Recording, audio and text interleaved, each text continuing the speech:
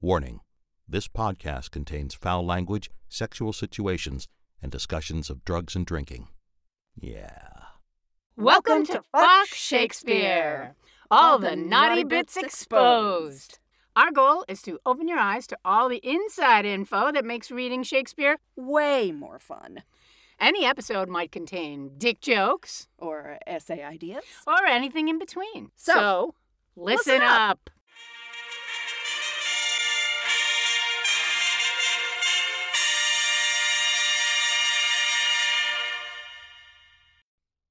Hey, it's Diana, and I am solo for this episode because we ran into a bit of, scheduling craziness because I am leaving for England for a month, and I will be off at a writing residency in Bristol.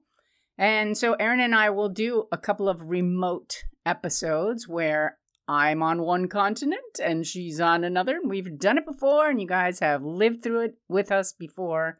So we pray your patience, our good friends.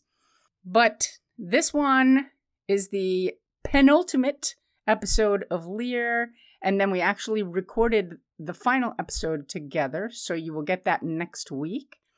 But this one, I'm just going to fire at you myself and do it all the crazy voices. Yes, why not? It is the last couple of scenes before that big whacker of a scene where people die and many things happen to wind up this story. And another heads up, let's see, a couple other business things. We are going to be doing Measure for Measure after King Lear, so stay tuned for that nastiness. So fun. We were kind of thinking, well, we need another comedy, and then thinking, well, Measure for Measure has quite a lot of comedy in it, even though it's troublesome and problematic. But it's going to be a lot of fun. And if you've never read it, stick through it with us because it's a fascinating, amazing play with some incredible speeches and crazy characters. And we think you'll really enjoy it a lot. We loved it. We've done it before. It's great. Here we go. King Lear, starting with Act 4, Scene 7. So we finally get to see Cordelia and Lear reunited. And I think Harold Bloom has a lot to say about that one, but since Erin's not here, we won't have Harold Bloom's take on that. Then we are going to get a little deeper into these jealous sisters, each one worried about whether Edmund has fucked the other one, and their lust is getting in the way of any other decisions they might possibly make, or anything else that they even care about. They don't care about shit after this. We're going to see cagey Albany, and Albany is getting a little more like, how much does he know? And what is he holding back on? And is he just biding his time for the right moment to strike? I don't know, it seems quite complex for him. He's not that kind of character, but we shall see. And we get to see how Edmund is reacting to those two sisters. He's a bit greedy. He kind of wants them both. He wants his side piece and his side piece. And then he's trying to figure out, I think, how does he get to become king, maybe? Because why stop at Earl of Gloucester? What the fuck? Might as well go all the way now that I've come this far, right? And we'll end with this weird last tiny scene with Edgar and Gloucester. After everything they go through, we kind of end with this like, holy shit, we gotta get out of here kind of scene. And we don't get to see the ending of their journey and whether they meet up with friends or what happens with the two of them together. This will be the end of our seeing Gloucester today. So that's been an interesting journey as well.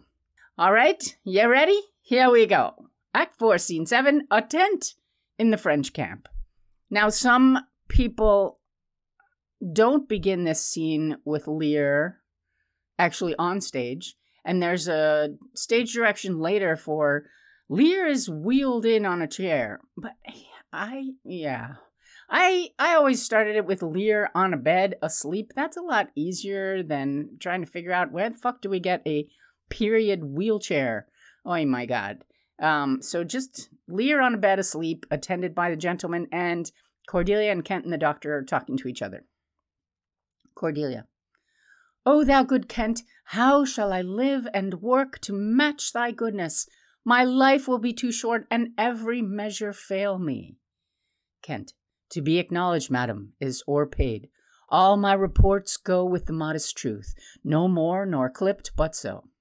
So go with everything is equal to modesty, and not more or less. Clipped is less. Cordelia. Be better suited.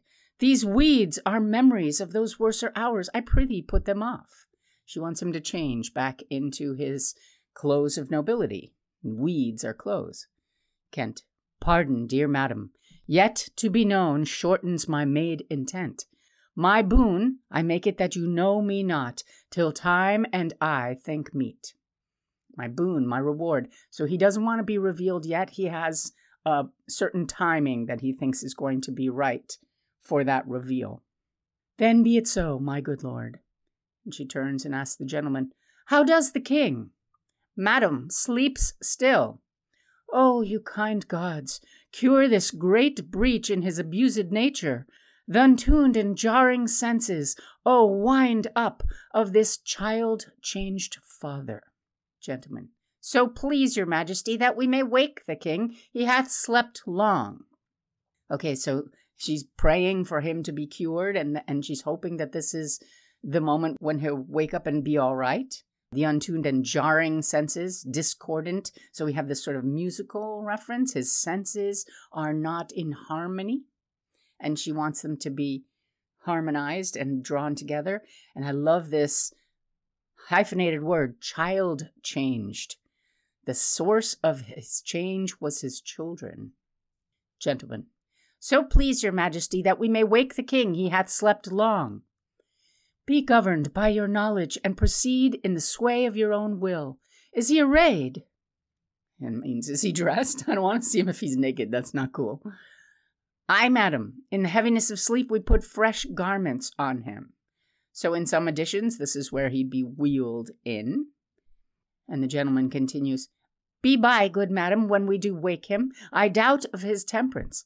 Very well. And the doctor, Please you draw near. Louder the music there. There must be some kind of musical element to the cure, which is cool because she just made that musical reference about his senses being brought into harmony. And then here is a prayer beside his bedside, or, leaning over him. Here's Cordelia. Oh, my dear father, restoration hang thy medicine on my lips, and let this kiss repair those violent harms that my two sisters have in thy reverence made. Kent. Kind and dear princess, had you not been their father, these white flakes did challenge pity of them. Was this a face to be opposed against the jarring winds, to stand against the deep, dread-bolted thunder? In the most terrible and nimble stroke of quick cross lightning to watch poor Perdu with this thin helm? Mine enemy's dog, though he had bit me, should have stood that night against my fire. And wast thou fain, poor father, to hovel thee with swine and rogues forlorn, in short and musty straw? Alack, alack! 'Tis wonder that thy life and wits at once had not concluded all. He wakes! Speak to him! So, even if you had not been their father, these white flakes, these white hairs, should have demanded their pity. Challenged is demand. And then she has that word jarring again. So disharmony, right? Why was this face supposed to be the one that stood against the thunder and the lightning? So we've got dread-bolted, wonderful hyphenated word again, accompanied by the dreaded thunderbolt, right? We have cross lightning, which is zigzag, and then poor perdu. It's funny, it's a sentinel. It's a word for a sentinel, someone who's standing watch, but it's also French for lost. He was lost in the storm. And his thin helm is his light covering of hair. The word fain means glad, so she's saying, were you meant to be glad to have this frickin' hovel, to shelter yourself in with these vagabonds and pigs and such. And then he's waking up. Okay, gentlemen. Madam, do you, 'tis fittest. How does my royal lord? How fares your majesty? Lear. You do me wrong to take me out of the grave. Thou art a soul in bliss, but I am bound upon a wheel of fire that mine own tears do scald like molten lead. Sir, do you know me? You are a spirit, I know. Where did you die? Still, far wide.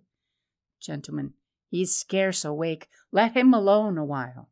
You have this great wheel of fire image, which is again almost like the Wheel of Fortune, but a little bit different, because this is one of the punishments that a soul could suffer both in hell and purgatory. So he's talking about suffering in purgatory. He thinks that he has passed beyond the veil and that he's seeing the spirits, and maybe he recognizes this is the spirit of his daughter, the daughter that he loved, right?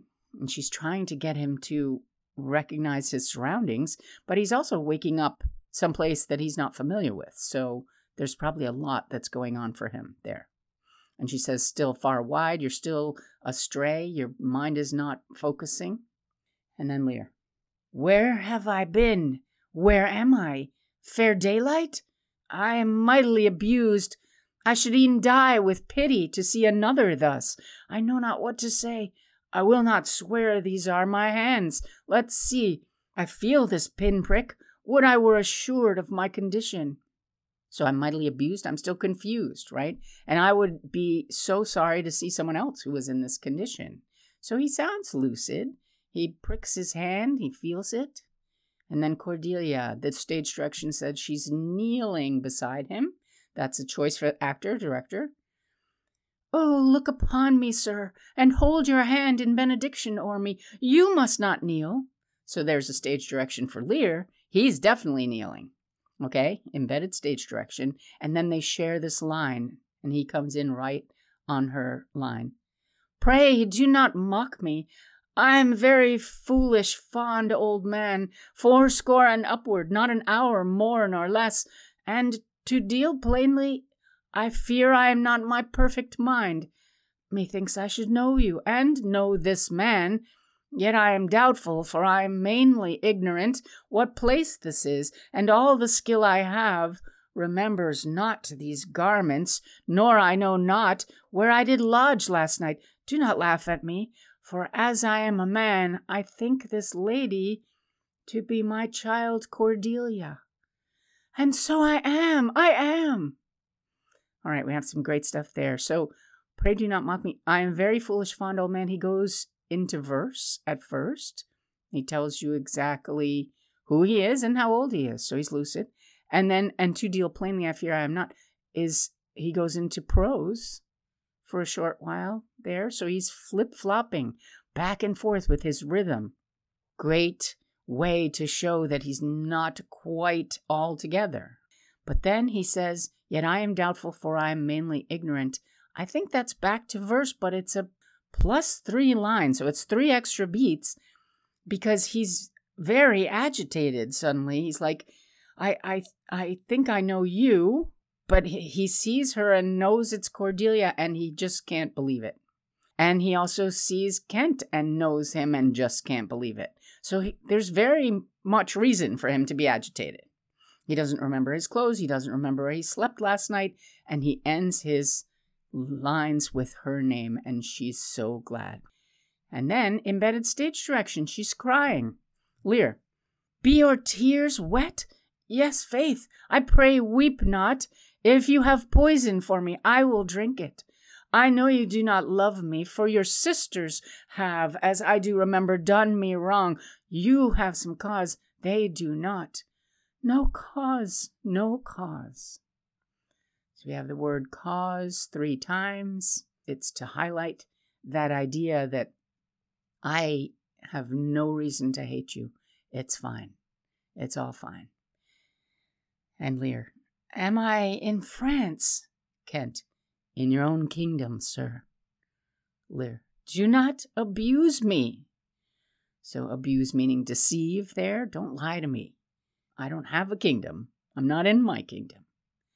And then the gentleman. Be comforted, good madam. The great rage you see is killed in him, and yet it is danger to make him even o'er the time he has lost. Desire him to go in. Trouble him no more till further settling. So the rage, the madness, is done, but to make him even o'er, that means like to go over in his mind the time he's spent in the madness. Don't make him relive it. Don't make him go over that. Just let's bring him in and we'll make him comfortable. Will please your highness walk. Lear. You must bear with me. Pray you now, forget and forgive. I am old and foolish. And that could be the ending. In the quarto, there is another piece here, but it didn't make it to the folio. So you get to choose, which ending do you like best? Do you like Lear ending with the idea, I'm old and foolish, and he's accepting who he is? He's not king, he's just a doddering old man.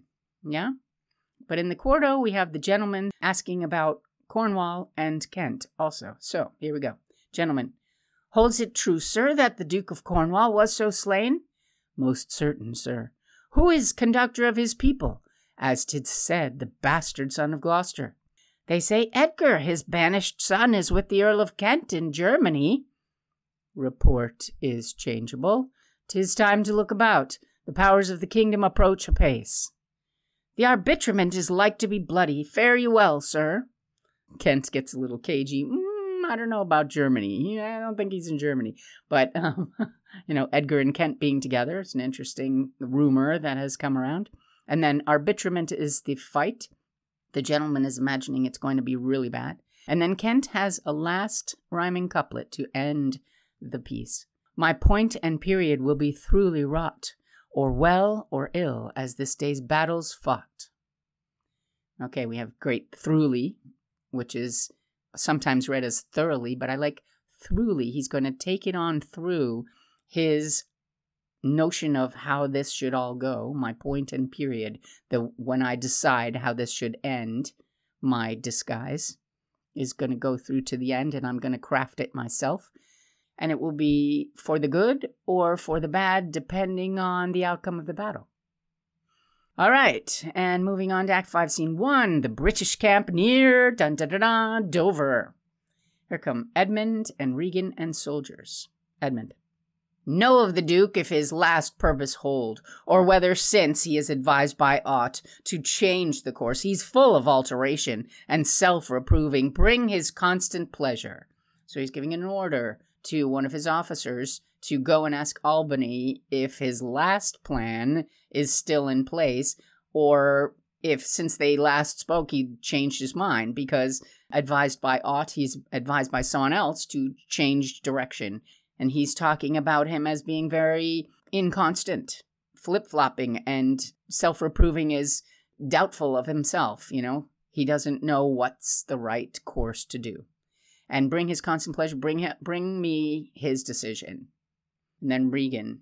Our sister's man is certainly miscarried. She's talking about Oswald. Like, where did he go with all those letters? He hasn't made it. Interesting word, miscarried. Yeah? Edmund. 'Tis to be doubted, madam. Doubted meaning feared. Yep, we should definitely imagine that he's not doing well. Now, sweet lord, you know the goodness I intend upon you. Tell me but truly, but then speak the truth. Do you not love my sister? In honored love. But have you never found my brother's way to the forfended place? My brother's way is Albany's path. Have you never walked down Albany's path to the forbidden zone, meaning her cunt? Did you ever go that way? And Edmund is like, that thought abuses you. So, that is not a worthy thought, not even of you.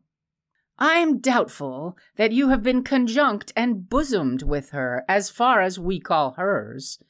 Great word, bosomed, your chests have been lying together, one on top of the other. And we have conjunct, joined.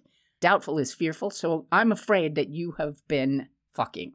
And that you've taken her and everything that is hers, as far as we call hers. Everything that is hers. Edmund. No, by mine honor, madam.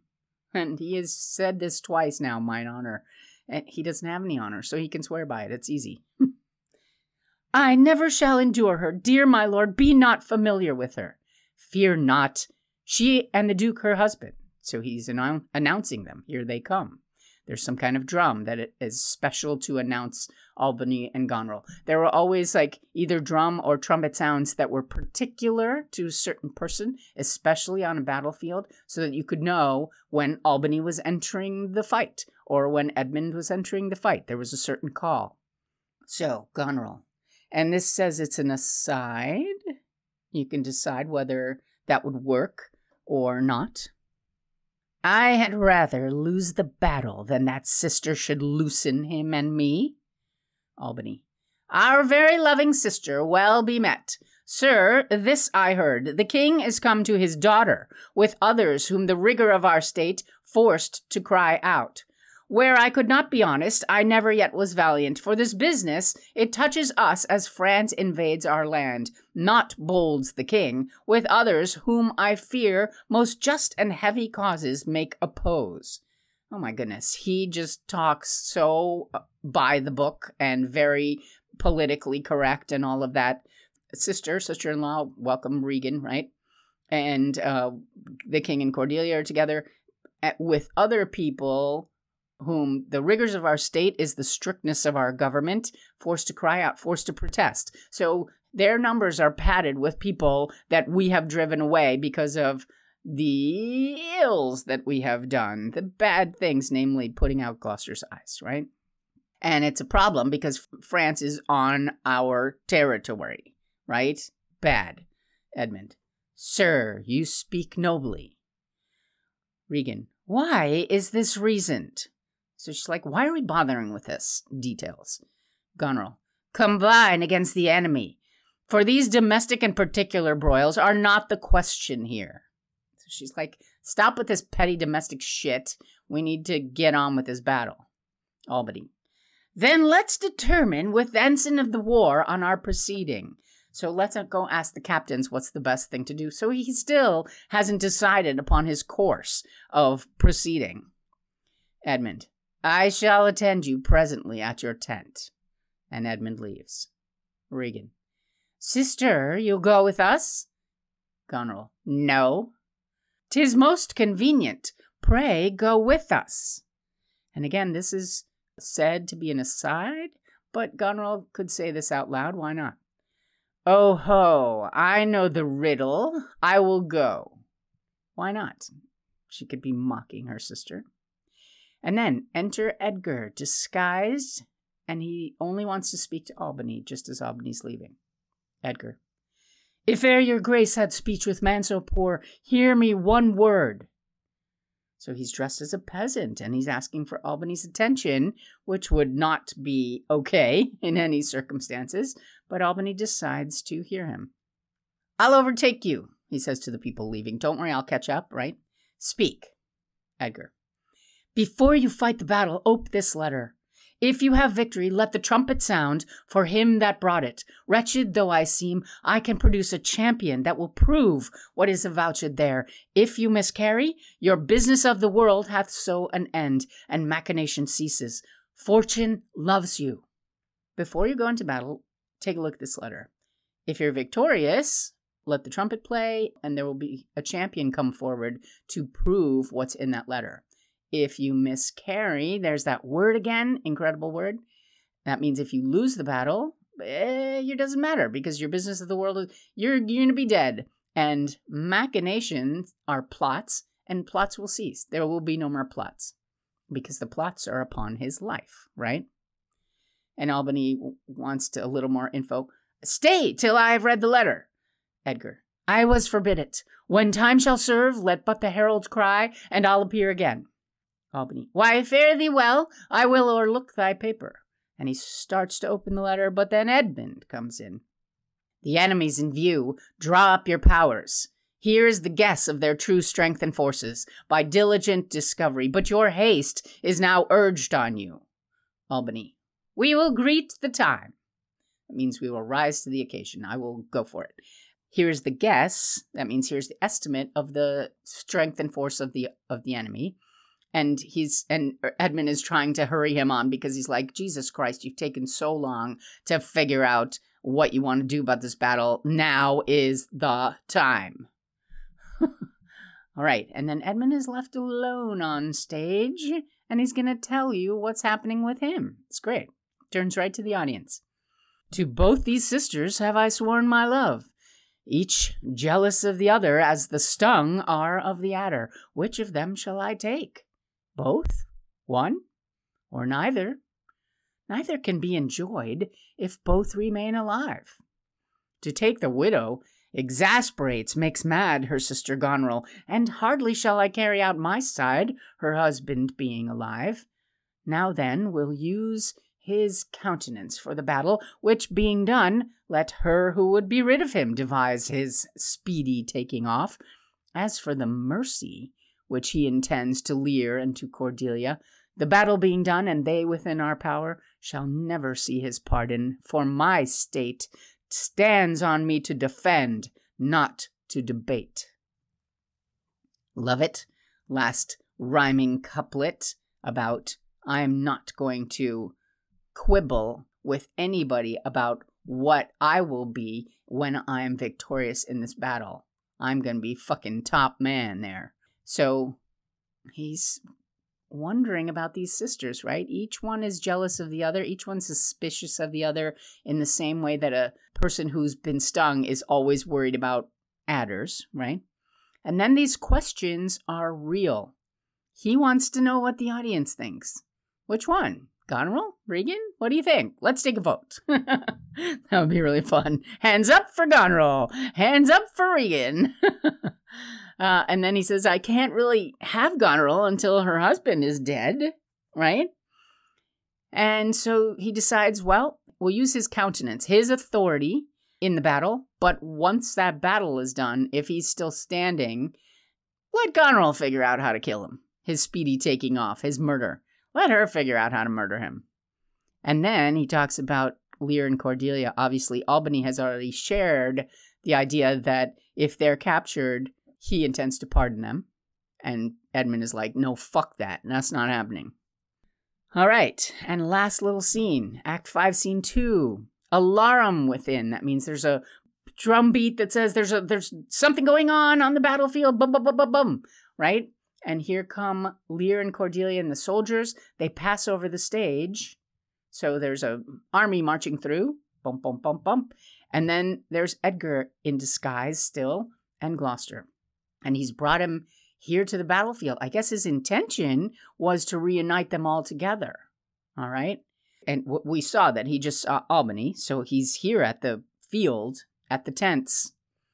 And because he's a peasant, he can kind of sneak around. Nobody gives a shit about some dude dressed in rags. And they're like, here, empty this chamber pot. Okay, Edgar.